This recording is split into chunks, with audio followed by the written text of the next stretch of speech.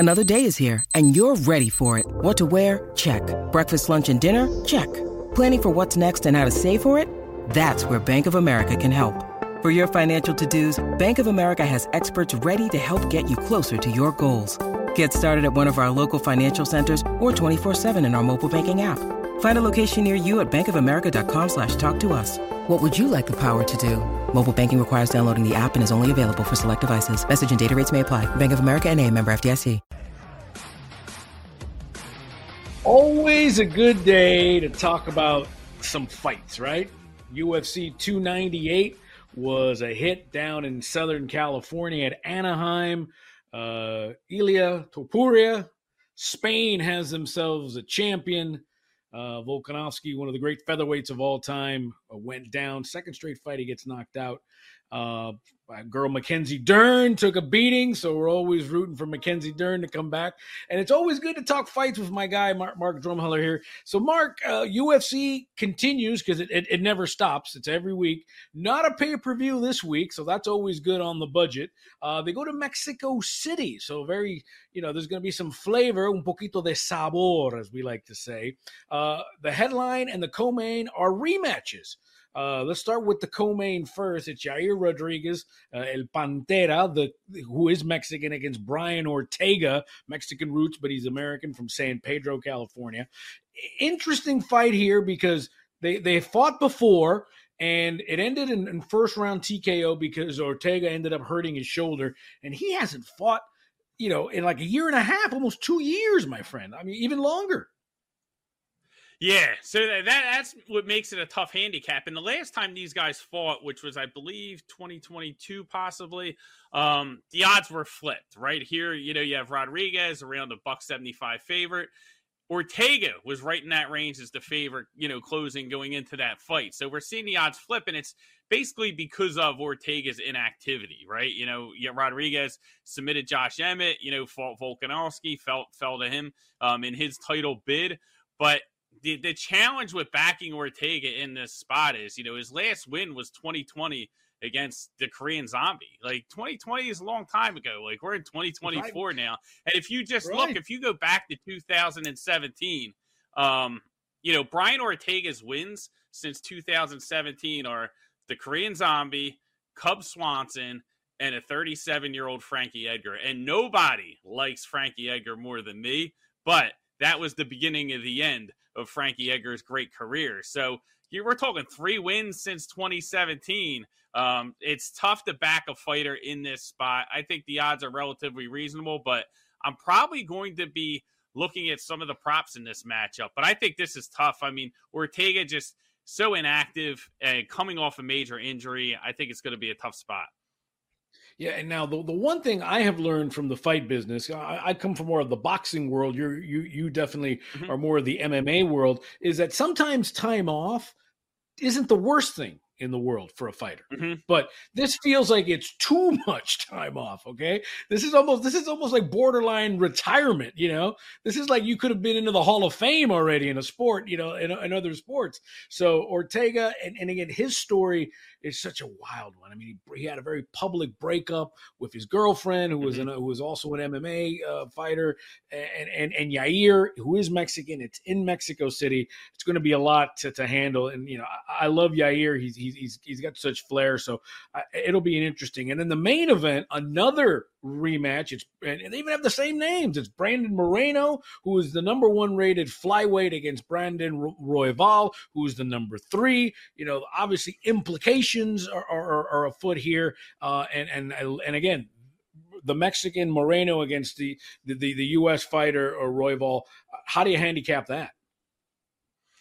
Yeah, so this is one where, Moreno, a minus 275 favorite, which I think might be a little bit wide. When you look at Moreno in just his recent career, like, these guys fought, back in 2020 as well. And, Moreno was able to knock Royval out, but since then, he's fought the quadrilogy with Davison Figueiredo. So he fought him 4 times. He fought Kai Kara France. One of the interesting things we need to keep in mind is these guys are fighting in elevation. And, John Kelly over at Fight Numbers did some outstanding work just looking back at the last 10 years and how that impacts fights. And in the flyweight division, there's 5% more decisions historically than at elevation than not. You would think guys get tired, they gas out, but these flyweights, they can fight for days. And actually you see a reduction in finishes and you see more decisions. That may be a way to look. If you look at Brandon Moreno in his recent history, last 4 wins have come inside the distance. When he's gone to the cards, that's when his 2 losses occurred. So it hasn't gotten the benefit of the doubt from the judges. So I wonder if there might be just a little bit of value here in either taking the fight to go to decision or looking at the underdog in Royval. Moreno is one of my favorite fighters, but it's just, I feel like he has the tools here to where if he can utilize his grappling and take that path, I think he has a huge advantage. But if he just wants to end up, swinging and trading with, Royval for 5 rounds, I think it could get a little bit dicey. Yeah, and then so this is not a pay-per-view, it's a fight night, and then comes UFC 299, which is in my neck of the woods, down in Miami, which is already looking to be a very stacked card. We're very excited. It's O'Malley versus Chito Vera 2, and then comes UFC 300, which was supposed to be this mega card. It's in Vegas. It's in the home of the UFC.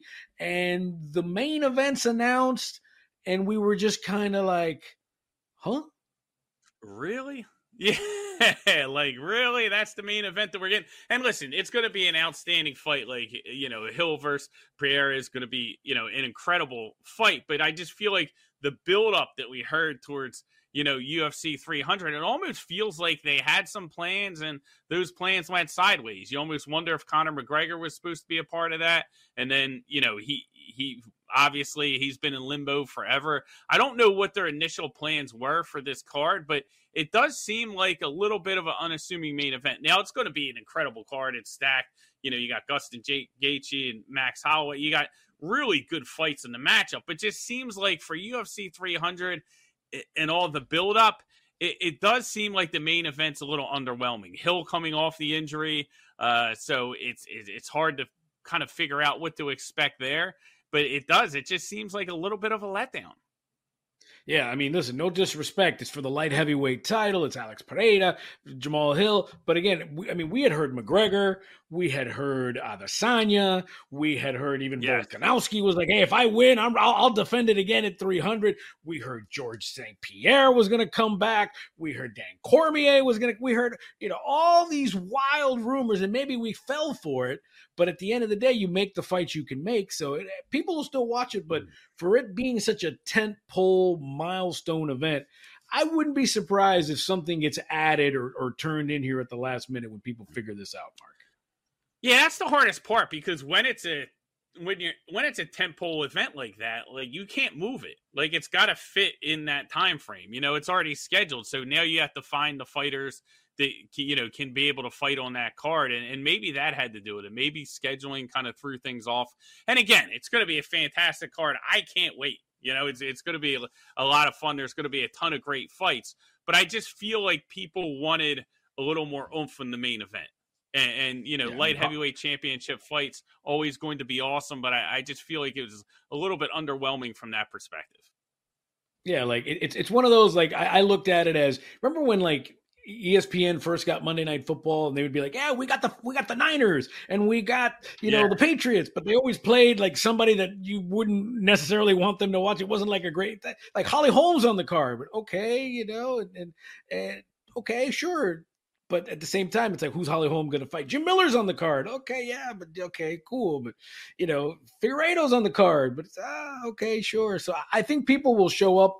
I think we may get another fight out of this, but it'll be an interesting situation now that UFC. Well, here's a question for you, Jim. Like, I think what we could be headed for is the card is going to outperform the expectation, right? Which is, a promoter you kind of want, and I think we're so used to these big events in the UFC or big cards where it's like, hey, the expectation, we have all these big names, we have these exciting fights, and then the fights sometimes don't live up to it. I think this could be the opposite. I think this could be a card where we go into it a little like underwhelmed, like, hey, maybe it doesn't have the fights or the matchups that we expected for such a massive event, being UFC 300. But I think there's some really, really good cards, like even the Aljamain Sterling, Calvin Kattar, like even some of the undercard fights are going to be really awesome. So I think it could be that situation where, when it's all said and done, we're going to be like, wow, this is a great event, but the lead up into it might not be as, grand as we wanted. Yeah, and then doubling back real quick, just UFC 299 here in Miami, which is in March. It's Sean O'Malley against Chito Vera. That's a great fight, and I think you need to keep it in Miami because for as much as these fights are global, at the same time it's still a local event, and you need to get, especially in Miami, the last UFC here was so successful because it had a very local Miami flair. Masvidal was on the card, and I think you need a guy like Chito Vera, who's Ecuadorian, South American, to really draw in that South American fan base out here in Miami. So it'll be, by the way, these tickets are ridiculous, these UFC tickets. I know they're expensive, but welcome to Miami. They are, indeed. They're coming to Atlantic City at the end of March, and they were landing. I think the last time, I know Frankie Edgar was on the card. They came to Atlantic City. It was like 3 or 4 years ago. I forget the exact date, but I do feel like the tickets are much, much more expensive this time around. I was surprised. Man, they're in a big building. They're in the Kaseya Center where the Heat play. 25,000, 450, way up at the top, 450. So that pay-per-view is a bargain now, right? All right, so GTFO or Oh Yeah, let's bring in our man Mario. Get some topics here to see which ones that we will say shut the front door. Get GTFO on that, or Oh Yeah, I like that. Hit me, Mario. All right, GTFO or Oh Yeah, on a great Tuesday, February 20th. Pretty warm in Chicago, so hey, can't complain. Starting off, GTFO or Oh Yeah, avoid Dodger futures in 2024. Look, the hype train is here. Get on board or get off. And a lot of people are like them to win the World Series, win the division. They're minus 600 right now to even win the NL West. So I ask you, J-Rod, GTFO or Oh Yeah, avoid the Dodgers futures in 2024 because the public's on them. And they've kind of tended to disappoint the past 2 years. Listen, as a rabid Dodger fan, it's one of those. I've been a long-suffering Dodger fan. I mean, they've made the playoffs every year for a dozen years, and yet one World Series championship, 2 more appearances. 103.5. That just to me is too many wins. I think they'll get there. The one that I would jump on, the winning the division is not a value bet. To me, Mookie Betts winning the MVP, that to me is a future bet I would make because I think the numbers that Mookie Betts is going to put up in an outfield market, especially going up against a Ronald Acuna, are going to look a little short, right? It's going to look like Altuve and Judge standing at second base, even though they're great numbers. But I think Mookie Betts as a second baseman, when those metrics get flushed out, all of a sudden, you're going to be talking historical numbers for second baseman. So I think Mookie at MVP is something I would roll with.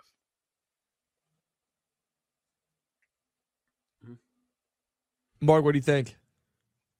I think the numbers on the Dodgers are probably inflated, like when we're talking from a futures perspective. So win total, and I think World Series winner, I would probably lay off. I'd probably look a little further down the board. If I'm going to bet the Dodgers, what I'll look to do is let's let a month get by and see what those win total numbers look like. See if you can bet them live during the season, because lots of changes in LA, lots of new players, lots of adjustments, getting acclimated. So they might not get off to the start that everybody expects. And then you might be able to hop into the, in-season market and get some really good prices. All right, really quickly, we have about 90 seconds for this next one. GTFO or Oh Yeah. Blake Snell, Jake Hassan's favorite player in the MLB, would be a perfect fit for Baltimore. I ask you, J-Rod, does it make sense for the NL Cy Young winner to go to Baltimore and, hey, help win a title? I would say GTFO because I think the Orioles, for as much as they are into spending money now, they're not really into spending money. They're doing this with a lot of young kids. Blake Snell's going to come with a huge price tag, and I don't think the rejuvenated Baltimore ownership is going to want to spend $200, $210, $230 million for a Blake Snell. I think they're happy with what they got. I think they're going to get their pieces back. It's a 162-game season. I'm going to say GTFO. I agree with him. I'm going to say GTFO too. I think the culture at Baltimore was one of the things that kind of propelled them to make that leap this year. You bring in a guy like Blake Snell. How does he fit within that culture in the team environment? Comes in making all that money. I think it could disrupt, what they're doing. So I would say GTFO as well. Yeah, good stuff with that. I mean, I think the Orioles, trust me, they got their work cut out for them, but I think it's their division to lose. I think the Yankees, though, especially if Blake goes to New York, now you're talking. I think the Yankees, I think Aaron Boone, they're savages. They're savages.